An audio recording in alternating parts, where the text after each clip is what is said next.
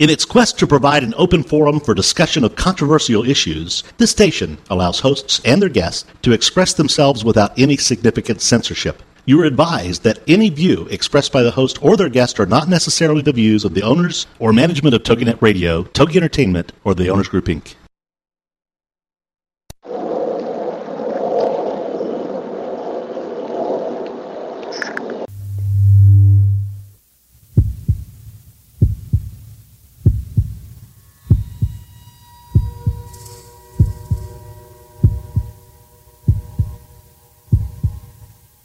Come with us on a journey into the unknown, the unexplained, and the unbelievable.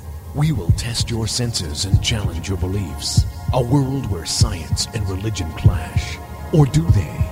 You will meet real people and hear real stories, but you will not believe.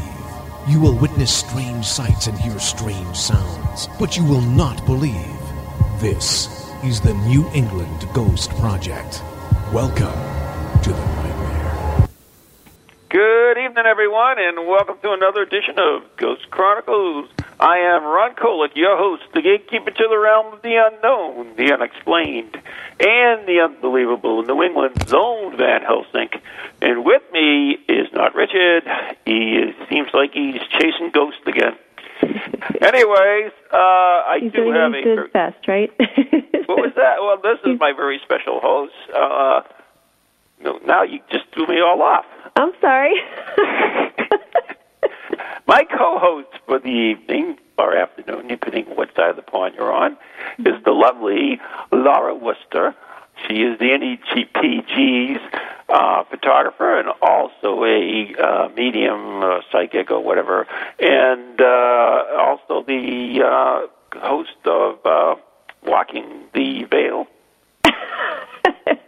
Walking the Path with Dawn and Laura. Oh, yeah. That one there. On another station. Yes, and that's actually on Sunday nights at, what time? 9 p.m. Eastern. On Archive Radio. Achieve Radio. I was so close. So anyways, we have a great show for you tonight. We have Doctor. I found out he was a doctor. I didn't realize that, so bad for me. Robert Lomas, who knows everything there is to know about the Freemasons. He's written several books about them, and he's got some interesting thoughts, I guess we would say. But I do want to mention one thing before we bring him on, and that is a special event we'll be doing on December 22nd at the Circles of Wisdom in Andover. It's Massachusetts, yep. Right. It's a metaphysical bookstore and a whole lot more.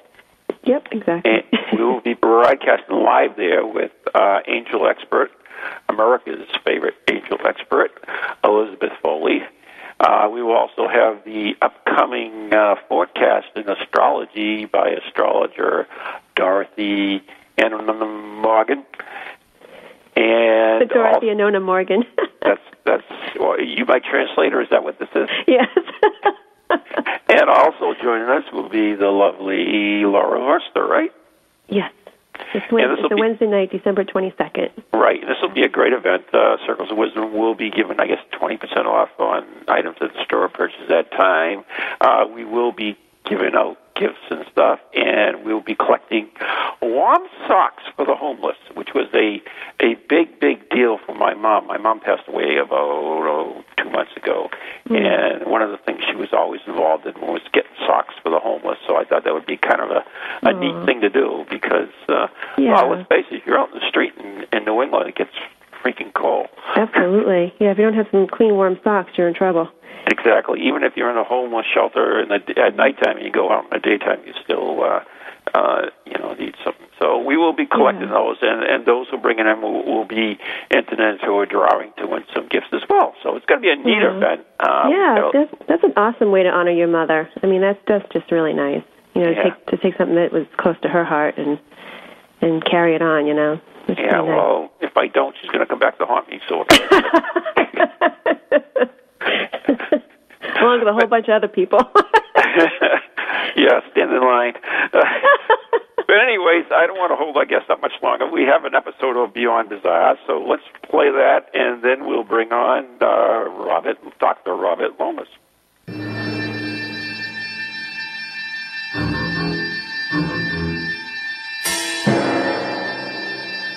Florida's female serial killer. Eileen Wuornos had a textbook serial killer childhood. Her father died in prison, and her 15-year-old mother abandoned her to her grandparents when she was just an infant. Wuornos had a baby herself at the age of 14.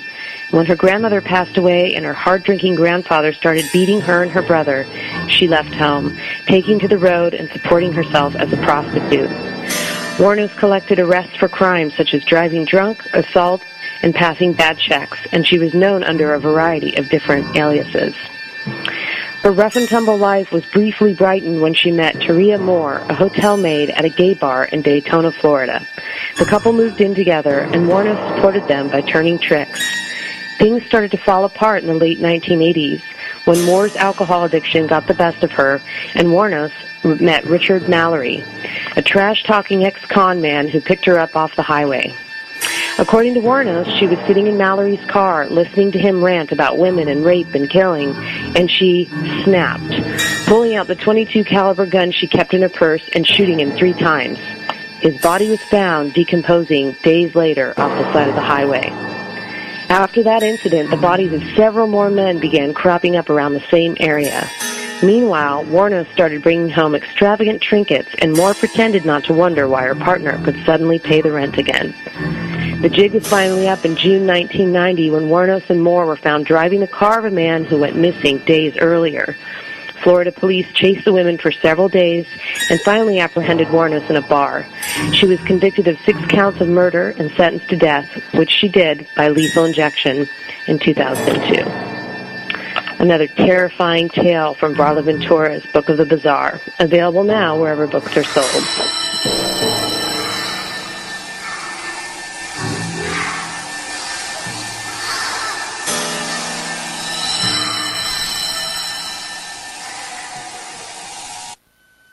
Wow.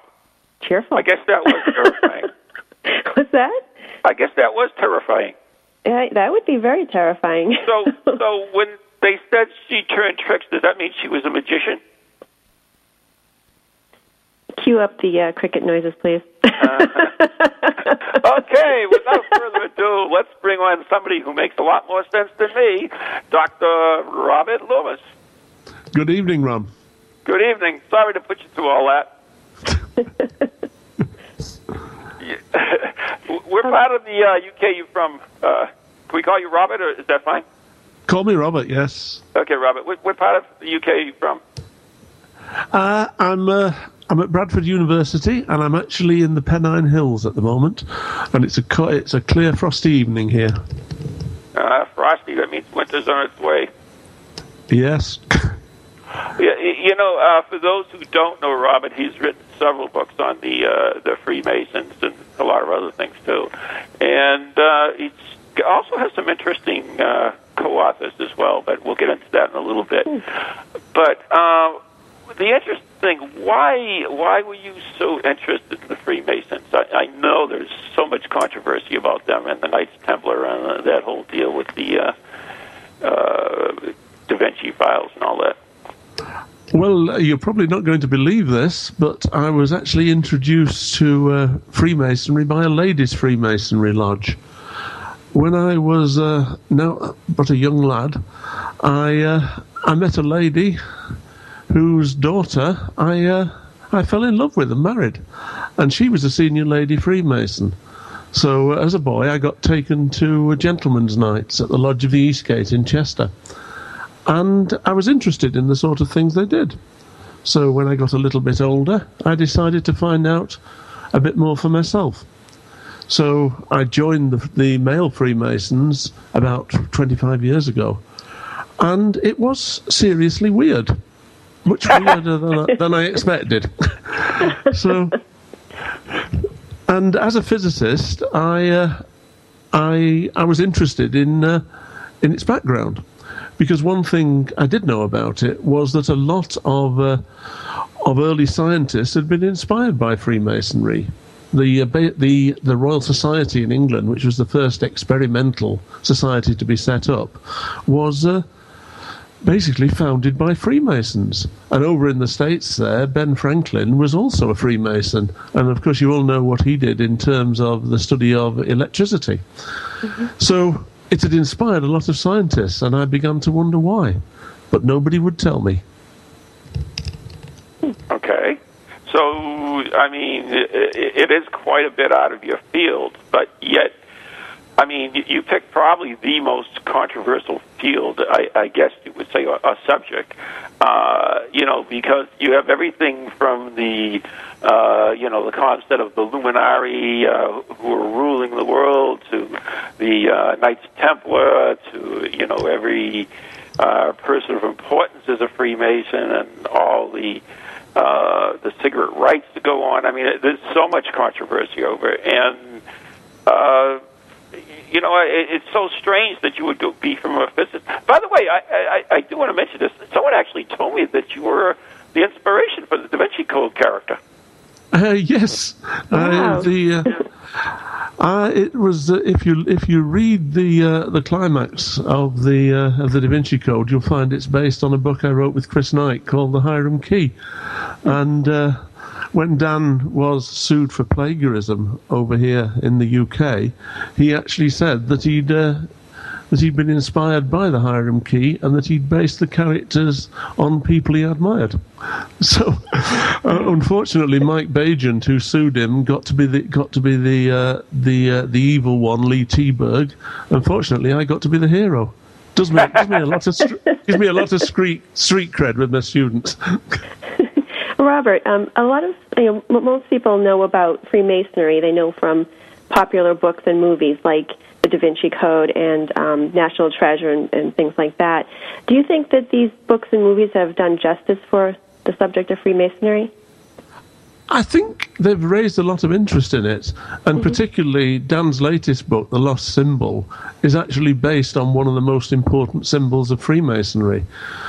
But I think unless you are a Freemason, you don't really know what it's about. Mm-hmm. And it took me a few years to discover it, but it is actually a path of spiritual training. It's not a sort of back-scratching club, and it's got two histories.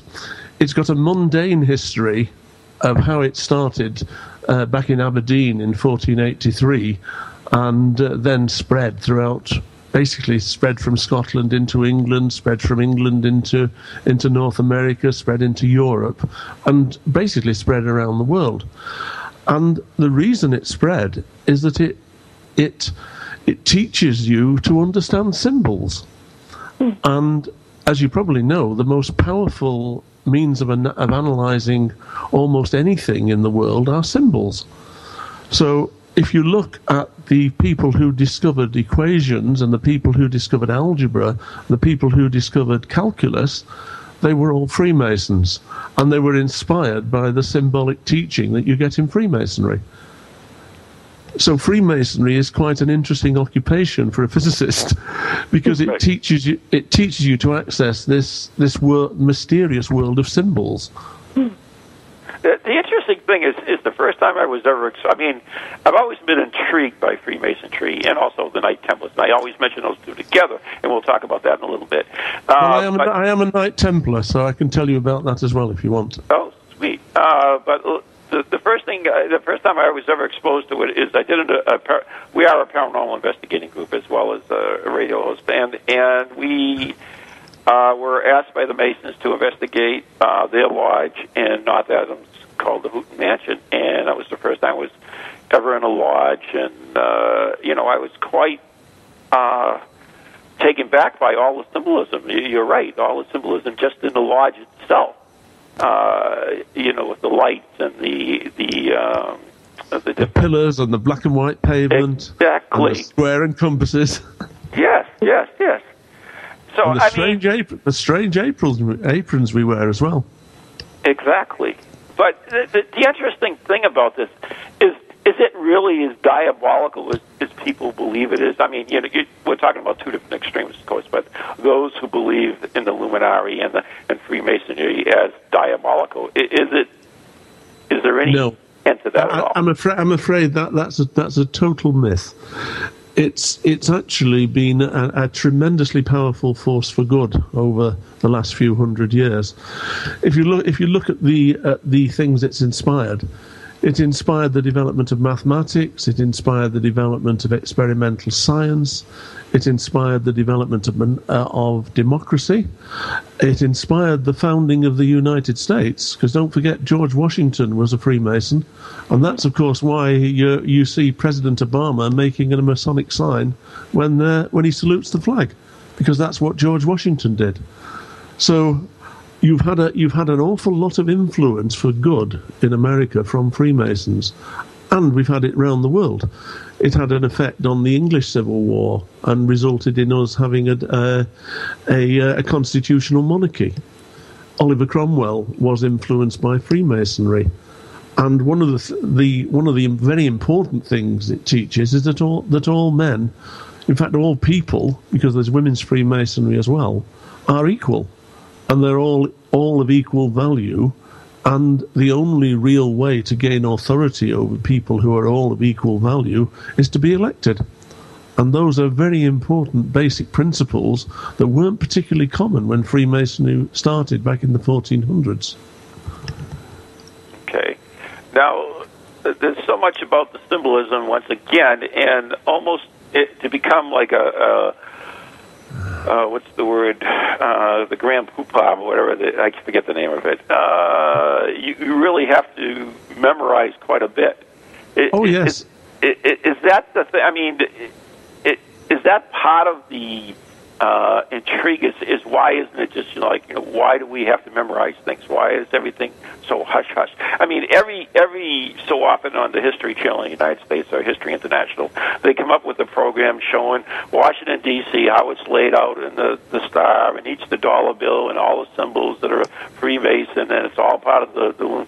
I mean,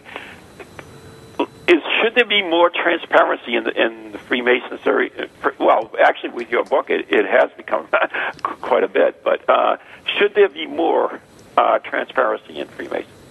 I think there should be, and in fact, over the last 20 years, it's become much more open. But if you go back to before the Second World War, Freemasonry used to be an awful lot more open than it was. It basically went underground during the Second World War, because if you look back, Adolf Hitler didn't just imprison and kill Jews; he imprisoned and killed Freemasons as well. So it became a little bit more secretive and a little bit more fearful. But I think it's coming out into the open again. It's always been a spiritual training path. It's always taught about symbolism. It's always taught about equality. But the case is that it teaches you in a very strange way. It teaches you by exposing you to rituals that you have to memorize, and whilst you recite this wonderful mystical poetry, virtually, you are exposed to symbols. So you're shown things like tracing boards, you're shown things like pedestals and pillars, and there's a whole range of different symbols, and each symbol has a meaning, and the ritual explains the meaning. So effectively, to understand the symbol speaks to you at a level which is much, much deeper than words. They have emotional effects on you. In fact, some of the symbols that we use within the lodge, particularly the what's called the tessellated border, which is a series of diamond shape that are put around the outside of the temple, those date back to the very beginnings of humans making symbols, and you find those symbols being carved in the earliest known symbols that have ever been found 70,000 years ago in Blombos Cave in South Africa. And those symbols have actually had an influence on us as a species for almost as long as we've been thinking. So symbols seem to allow us to access a way of thinking about the power that governs the universe that nothing else allows us to do. And we've basically got three types of symbols. We've got the emotional symbols of the sort that appear in Freemasonry. you've got the mathematical symbols that grew out of those, and you've also got the growth of symbols which allow us to speak across time and space, and those are the symbols of writing. And all these have grown out of the ideas of these basic emotional symbols that humans discovered about 70,000 years ago. And the operative Masons who formed Freemasonry worked on churches, and they carved these symbols into churches, and they saw the effect that they had on people, and they decided to study them. So effectively you've got 500 years of concentrated study of symbols wrapped up in Freemasonry. That's amazing. I mean, but a lot of people fail to realize the importance of symbols. I mean, you look at the cross for the Christians and the swastika for the Germans during the World War, and each one of those, the Star of David for the Jews. I mean, symbols are an extremely important part of our lives, and yes, every day as well. Symbols have an emotional effect on us. One thing I've been doing with my students over the years, I get a lot of international students, so I basically get students from all around the world, and what I've been doing with them is I've been showing them symbols, and I've been measuring their galvanic skin response. You know how a lie detector works? It measures whether you're sweating and whether your vocal cords go tense and whether your breathing speeds up. Well, I use a thing like that to measure emotional response, and I've been doing it with my students for many years. And what I discovered is that these ancient symbols, which date back thousands and thousands of years, and which are used in Freemasonry today, have a powerful emotional effect on people. You show them and they respond emotionally. And when I've followed up on that, because you don't know whether it's fear or whether it's happiness. And the thing about the symbols which are at the centre of a lot of Freemasonry is they're symbols which actually have a very pleasant effect on people.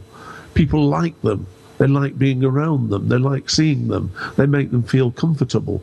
And so you find that those symbols are displayed very frequently in a lot of the republics and democracies. So if you look at the early statements of the French Republic, which was Masonically inspired, you find that their statement of the rights of man is placed between two pillars. And those two pillars are very important because they effectively say that there are two things you should think about. You should think about the divine aspect, and you should think about the mundane aspect. You've got to be able to manipulate the power of human force, such as you get in a king, and you've also got to be able to consider about the divine force. And the two pillars say that you should keep these things in balance. You don't want to become a humanistic, atheistic tyrant, and you don't want to become a religious fundamentalist. You want to balance between the two, and that's basically what the symbols say. Laura, you have a question? No. Okay. I just wanted to mention if anybody wanted to see Robert's website, robertlomas.com. It's LOMAS. Lots of information about his books and everything. I just want to let everybody know if they wanted to find out more information about him. Right. Now, symbols are so important. Not only that, I mean, you even go back to the colors. I mean, for instance, why do countries have flags, for instance? It's a symbol. There are so many other things just in ordinary life. I mean, for instance, the shape of a stop sign. It's a symbol that means something to us. So our lives are actually run by symbols. We respond to symbols very, very powerfully. And if you think of one of the most powerful symbols of analysis that you ever see is the equal sign. You know that if you write down equations and set two things equal, you can actually work out very fundamental things about the laws of nature. For instance, if you write down E equals mc squared, it tells you that the energy that's available within an item of matter is proportional to the square of the speed of light. Now, if you think about it, why on earth should that be? It's a very, very strange thing. But the man who discovered the theory of equations was a man called John Wallis. And he was a Freemason. He was a founder of the Royal Society. He wrote the first book on equations called The Theory of Algebra. And where he got that symbol, the equal sign, he took the Masonic symbol of the two parallel pillars and he rotated it through an angle of 90 degrees on the fourth part of the circle, which a Mason calls a square, and created the equal sign. And everybody uses the equal sign. You must have done. Remember your maths from school. This is true. Now, gosh, there's so much I want to ask you, and I know that time is running. But the interesting thing is the Knights Templar. Okay, I want to go back to that again. Are the Freemasons descendants of the Knight Templars? You said you are still a Knight Templar, and I assumed you get this, that you were knighted as a Knight Templar from where? Yes, I'm a Mason of the oldest Masonic preceptory in the world, St George of Boyne in Aberdeen, and it only dates back to 1798.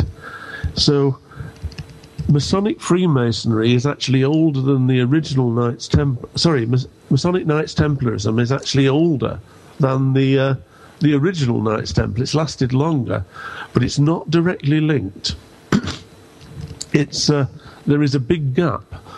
The Knights Templar were basically wiped out in 1301 and driven 1307 and driven underground. Correct. The Masonic Knight Templar actually appeared around about towards the end of the after the English Civil War, when the Catholic kings of England were driven out. James II of England was actually driven out, and he was replaced by a German king, the Hanoverians, and the followers of James were called the Jacobites. So the Masonic Knights Templar and the Knights Templars that exist today were actually created as a support organisation for this king in exile. And he was made the honorary Grand Master of the order, so it all grew out of that.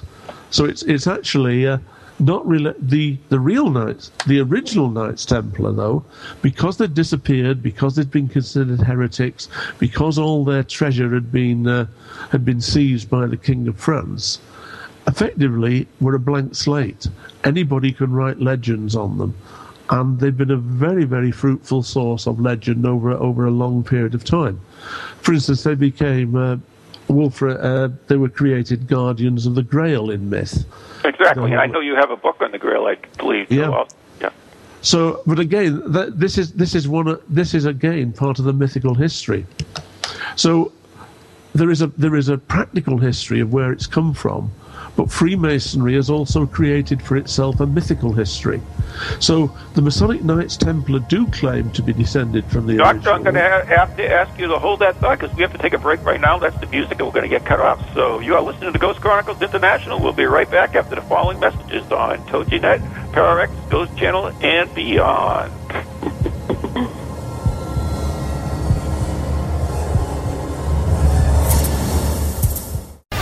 Welcome to TogiNet, radio with a cutting edge.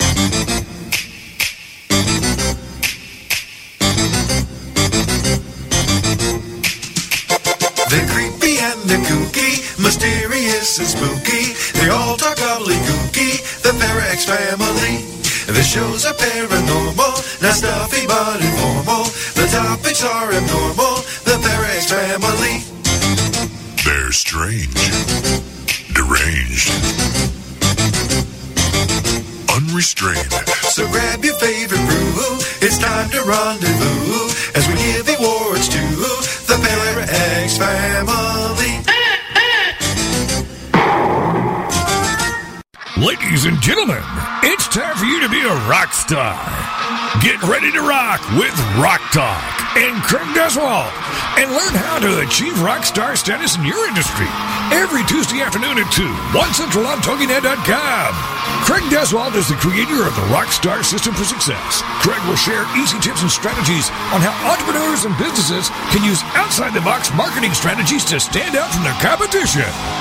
Each high-energy show will feature interviews with celebrity rock stars as well as business rock stars. For more on Craig, the show, and the Rockstar Marketing Boot Camps, check out the website, CraigDuswalt, DUSWALT.com, so you can learn how to be perceived as an expert and celebrity in your field, so more people come to you to buy your services and products. Then, get ready to be a rock star with Rock Talk and Craig Duswalt, Tuesday afternoons at 2, 1 Central on TogiNet.com.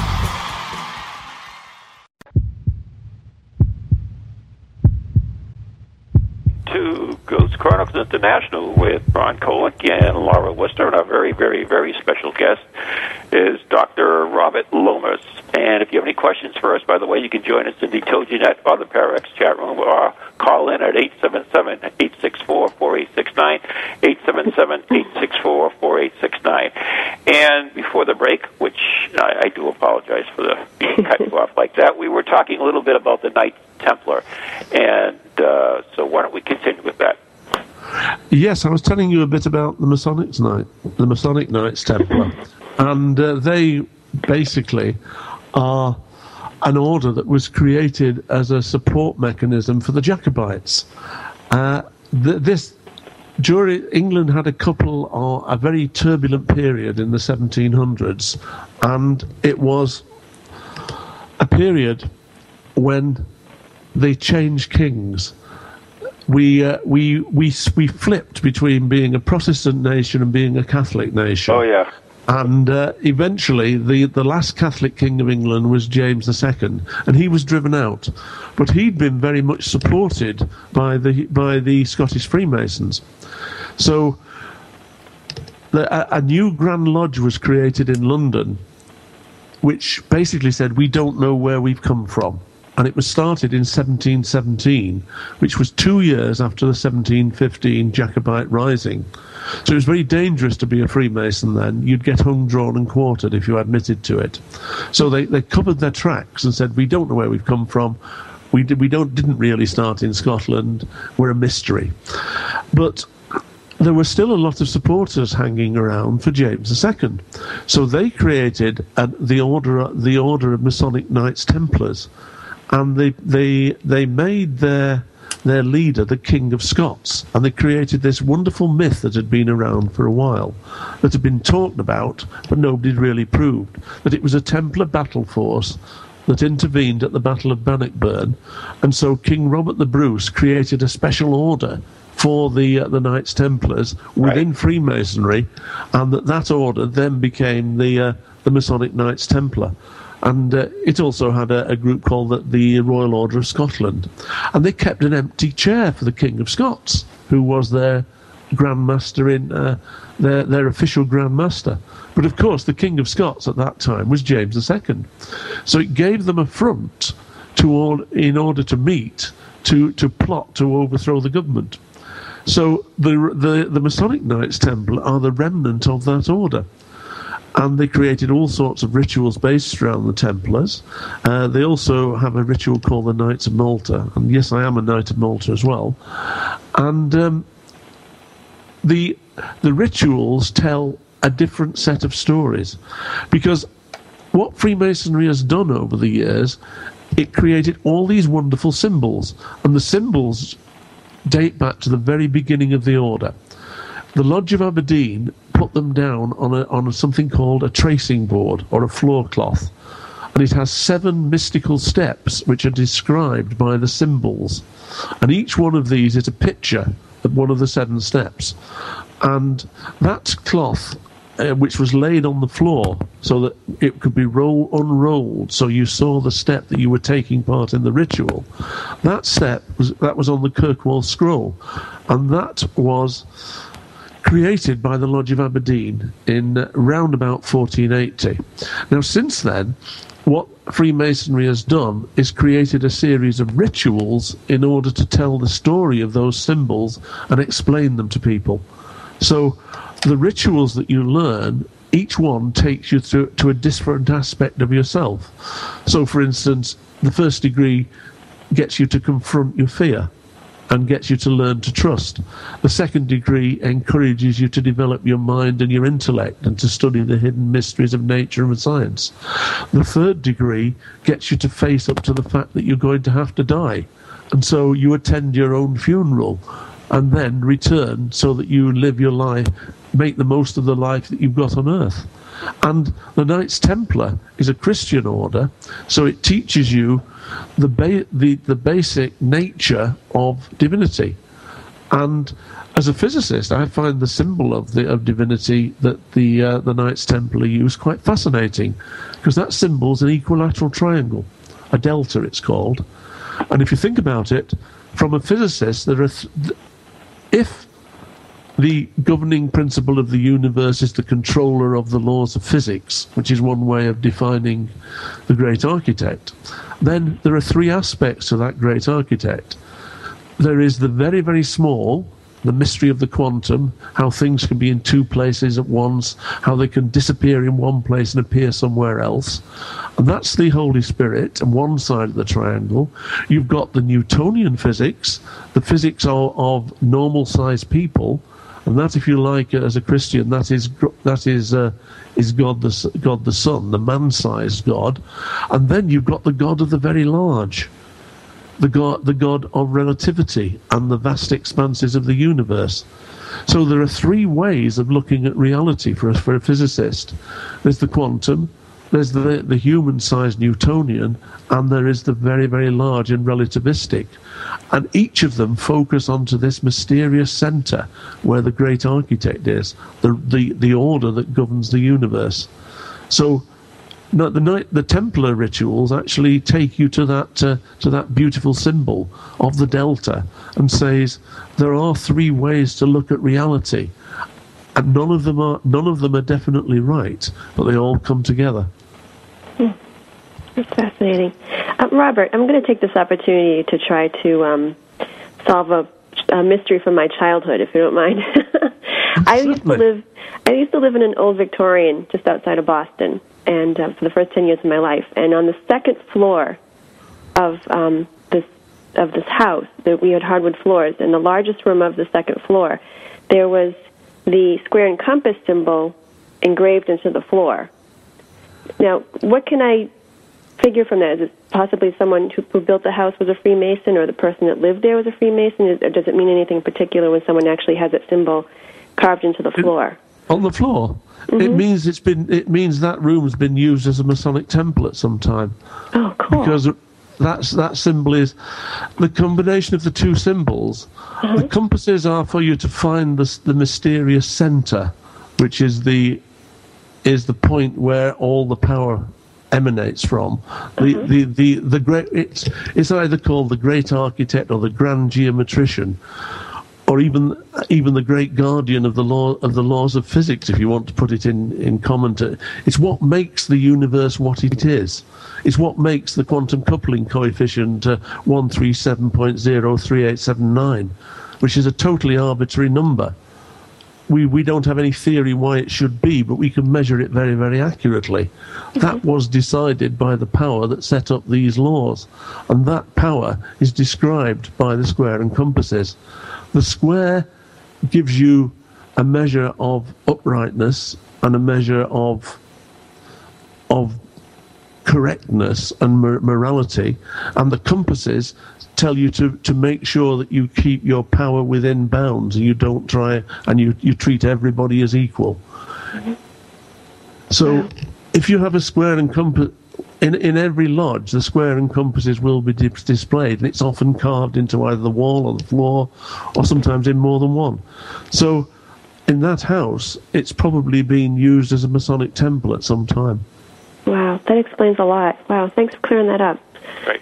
Now, during the break, we were actually talking a little bit about the Masonic fleet and how I always thought that they had escaped with the bulk of the treasure. And, of course, the whole theory, one is that they went to Scotland, and including the treasure was the Holy Grail, and that they even came to America. Of course, we had, what I believe was it Simon? I forget the knight's name, but we have the... Yes. We have the knight in Westford here that's been carved in the rocks. The Westford Knight, yes. Yes, that's yes, real. yes. That's real, and it was carved by somebody who came from Scotland. But it wasn't. I'm afraid they weren't Knights Templar. The group the people who fed into creating Freemasonry were a group called the Sinclairs, and they were the people, the earls who built Roslin Chapel. Right. And the Masons who founded Freemasonry were made redundant from working on Roslin Chapel. Roslin Chapel was actually built by an architect called Gilbert Hay, and he was a rather Machiavellian character who wrote books on how to govern people, and he was very, very into the use of symbols to manipulate people's views. Now, William Sinclair, the 12th Earl of Roslin, who built Roslin, he was the 3rd Earl of Orkney. His grandfather, called Prince Henry, was a Viking pirate, and he was trading with Greenland, where the Vikings had 2 colonies, and with Iceland, and with Newfoundland, where the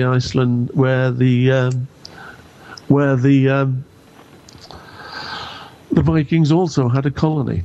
So he was effectively a pirate, and that's how you've got carvings like things like aloe cactus and maize carved into Roslin, because they were actually trading with North America. But it wasn't the Templars. The Templars didn't. The Templar treasure was all taken by King Philip. King Philip was bankrupt, and he was deeply in debt to the Templars. And when Jacques de Molay arrived at the Paris Temple with 26 horse loads of silver, that all went into the king's treasury. That's why the Templars were charged with heresy. Because in those days, if a king charged an order with heresy, then all their goods and chattels were forfeit to the crown. So by charging him with heresy, by torturing Jacques de Molay so that he confessed within 24 hours of being captured, to being a heretic, all the orders' money was forfeit to the King of France, and he'd already done something similar a few years earlier. He'd actually driven the Jews out of France and seized all their goods as well. So he had a track record for doing this, and he did it to the Templars. So the Templars didn't have a fleet. They hired merchant vessels as they needed them. They had about 6 small fighting vessels, which weren't really capable of sailing the Atlantic. I've heard the story that they went to the Isle of Mull, and that from there they went to Aberdeen. That's the founding myth of my own preceptory. But unfortunately, it's not true. The graves that were found there are Viking graves, because the Vikings also used to carve their sword onto the grave. So certainly there was a link indirectly with the Knights Templar, because the last Templar preceptory of Scotland at the time the Templars were disbanded was William Sinclair, the 5th Earl of Roslin, who was sort of 7 earlier than the man who built Roslin Chapel. But Roslin Chapel was basically built as an alternative focus to the Abbey of the Holy Rood, which was controlled by the Stuarts. And William Sinclair made a bid for the Crown of Scotland, and it failed, and his estates were disbanded.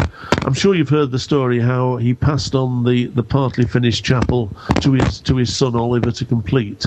That actually is one of the questions we just received in the chat room. You must be psychic as well as the Knight Templar.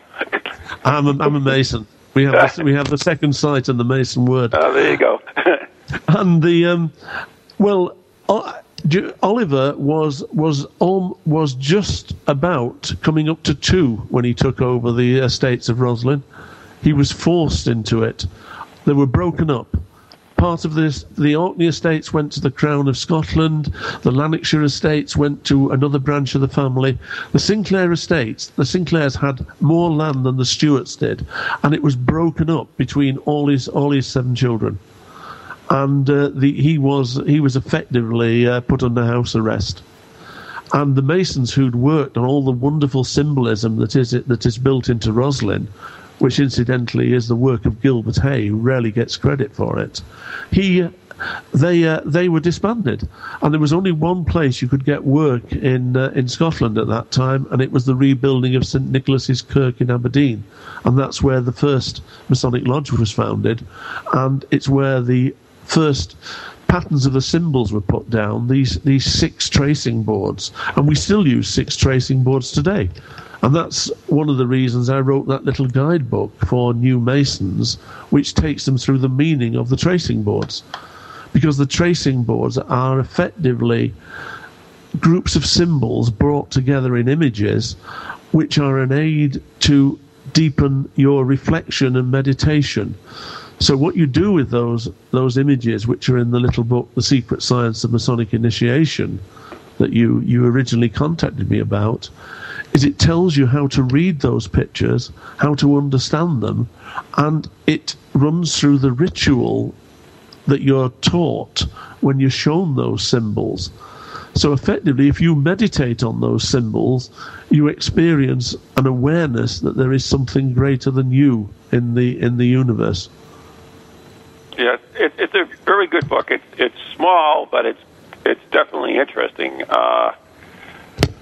We actually have another question about Jacques de la Molay. Jacques de Molay. Yes. And CC in the Parex chat room asked was he a figurehead of the Templars, a ruse to protect another person, or not? No, that also is another lovely myth. He was the leader of the Templars. He wasn't a very bright man. He wasn't very political, because the King of France was actually trying to seize the goods of both the Templars and the Hospitallers, who were the other crusading order. Right. And he invited them both to France to meet with him and discuss the futures of the orders. Jacques de Molay turned up with these 26 pack horses laden with silver, and the head of the Knights Hospitaller said, "I'm awfully busy, I'm protecting Malta, I can't come." And the Hospitallers survived, and of course the Knights Templar were lost. But the thing you need to remember about the Knights Templar is, although they were a formidable fighting force, and effectively an armoured knight was equivalent to probably an Abrams tank, right, in fighting power, but all their fighting knights were out in the east. All they had in the west were fundraisers. So effectively, there were people who ran estates and ran banking systems for them and collected money. So the Paris Temple, which was stormed on the morning of Friday the 13th of October 1307, was basically manned by cripples and old fogies. One of them was even a leper. So it wasn't particularly difficult to seize it. And of course, if you actually seize it, and Jacques de Molay was he was in his mid-60s. Right. They broke him very, very quickly. They actually nailed him to a door. And if you nail somebody to the door with a couple of nails through the wrist and a couple of nails through the feet, and you swing the door to and fro and slam it occasionally, they very soon tell you they're a heretic. And that's what they did to him. And he was actually carried in on the Saturday morning. He was carried into a special meeting of the University of Paris, where he confessed to being a heretic. He had to be carried in because he couldn't walk. And he spent the rest of the time he was imprisoned protesting that he'd been tortured and that he was really innocent, but nobody listened to him after that. And eventually they burnt him at the stake about 5 years later. Because having got the confession of heresy out of him, the king could seize all the goods. Yeah, which it was all about to start with. That was the reason. That was why they'd been challenged. That was exactly what he hoped to achieve. Because don't forget, the King of France also held the Pope a prisoner at that time, because the Pope was held at Avignon and wasn't in Rome. The King Philip had been a party of getting Clement elected as Pope, and he was actually the king's agent, and he was held prisoner in France. So there was nothing he could do to save the Templars. And he may have been a bit annoyed that all the Templars' wealth was taken and all their estates were taken, but there was nothing much he could do about it. So Philip was quite a formidable politician. But interestingly enough, when Jacques de Molay was burnt at the stake in 5 years later, which would have made it 1312, he cursed Clement and the Pope, and he cursed the king, and they both died within 6 months. So there may be some justice in this world. The The interesting thing, though, I picked up on this that you said. You said that all the knights themselves were in the East fighting, or were in the East period. So, if you took that thesis, then the Templars were still around after Friday the 13th. In fact, the most formidable force was alive. Yeah, most of them joined the Hospitallers. Okay. And if you look through the records, you can see that they were taken in by the Knights of St. John and the Knights of Malta. They were known as the Hospitallers. Right. So that's what happened to their fighting knights. They joined up with the Hospitallers. They joined up with the Knights of Portugal. They were taken into other orders. And you can see that it's only the only ones who were ever arrested were the ones in France. And there weren't many fighting men there. Right. And basically, with the order disbanded, with no chance of it returning, with the Pope under captivity, so there was nobody else to appeal to, the soldiers were very pragmatic. They just joined the alternative order and carried on fighting their good fight. Right. So you actually wrote a trilogy. The Hiram Key, of course, is one of them, and the book we are talking about is The Secret Science of the Masonic Initiative. That's a separate little guidebook for Freemasons. Right. One of the things I realized, having written a series of books about Freemasonry, is that nobody tells you. You can find out about the mundane history, where it started and who did what and where lodges were, but nobody tells you the spiritual teaching of the craft. And so The Secret Science of Masonic Initiation was a guidebook that I wrote for young Masons so that they understand what the heritage of the craft is. This wonderful heritage of symbolism and training and sensitivity to symbols that actually expands your mind. And it does tend to make you a better person. Freemasonry says it takes good men and makes them better. So it teaches you democracy, it teaches you science, it teaches you goodwill, it teaches you charity. And this is the basic purpose of the order. The interesting thing is why does it get such a bad rap? I mean, everything I've heard about it, when you really look into the science of it, it's really something to belong to. It's almost, it's Christian. I think conspiracy theorists like to make conspiracies about things they don't understand. And Freemasonry quite often has not talked about itself. And I think my view is it's a mistake that we don't talk about the spiritual training path that's always been at the centre of Freemasonry. And I think one of the reasons people didn't talk about it was it seems a very weird thing to be looking at. It seems a very odd thing to be interested in. It seems almost counterintuitive for scientists to be interested in things like this. But all scientists believe that there is this wonderful realm of what we call Platonic truths. There are things that our soul knows that we cannot prove. Simple things. You can't prove 1 = 1 arithmetically. It's an act of faith. You have to assume it, and then the whole of arithmetic follows from it. You can't prove that there are algorithms that will never actually close when you're writing programs for computers. But they do exist, and you can prove them through Turing's theory. So there are certain truths about science that you can never prove, and you make this act of faith about them. And even language breaks down. You cannot use language to analyze everything, because if I make the simple statement, I am a consistent liar, language breaks down. You cannot analyze that statement. If it's true, if it's a lie, I'm not a consistent liar, and if it's not a lie, I'm not a consistent liar. So the language fails. So language fails you, mathematics fail you, and logical reasoning fail you in the limit. And it's in that centre of the limit that the real mystery of what makes the universe work, the basic power behind the universe exists. And that's what Freemasonry studies. And it's called the Masonic Quest for Truth. It's interesting because the paranormal, for instance, I'm involved in paranormal, so people will look at it. Well, I'm going to prove the paranormal. It's not a thing that really can be proved. Go ahead.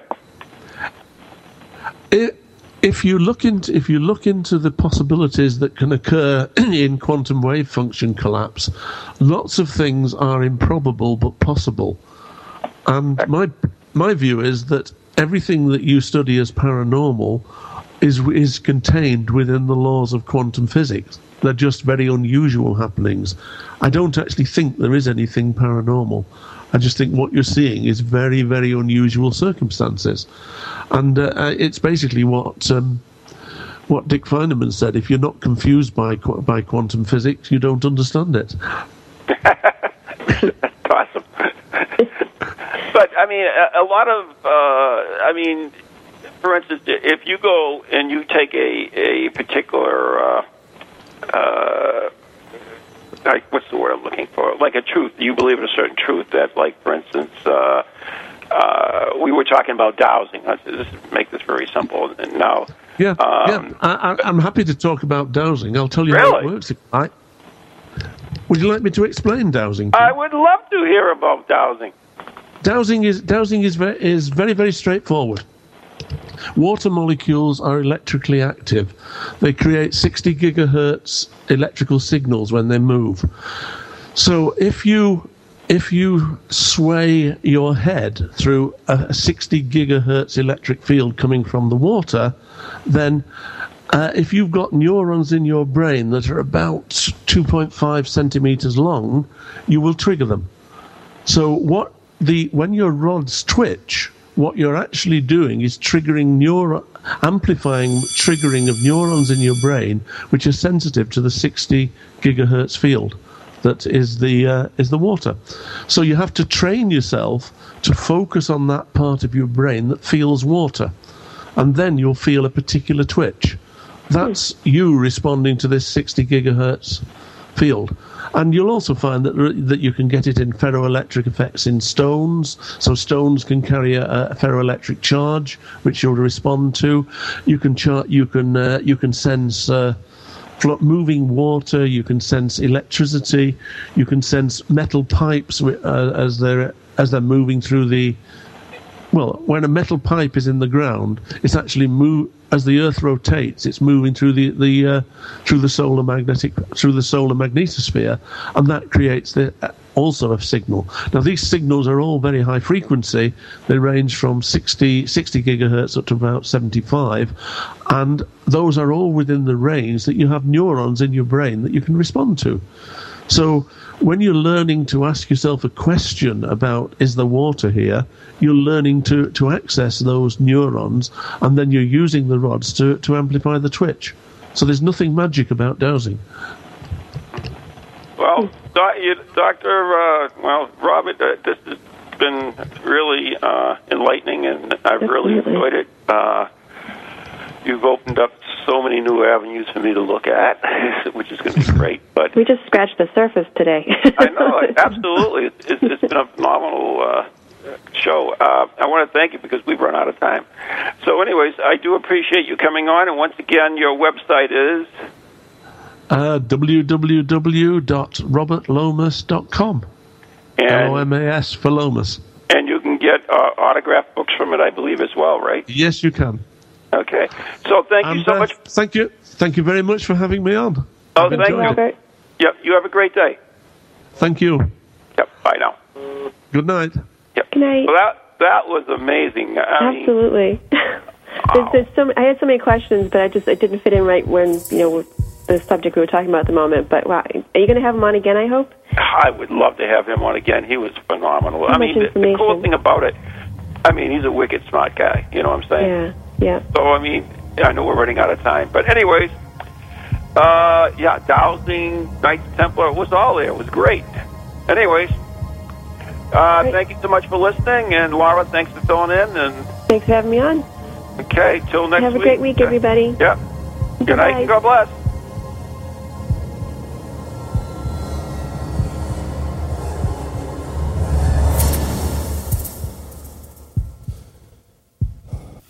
From goalies to ghosties, long-legged beasties, and things that go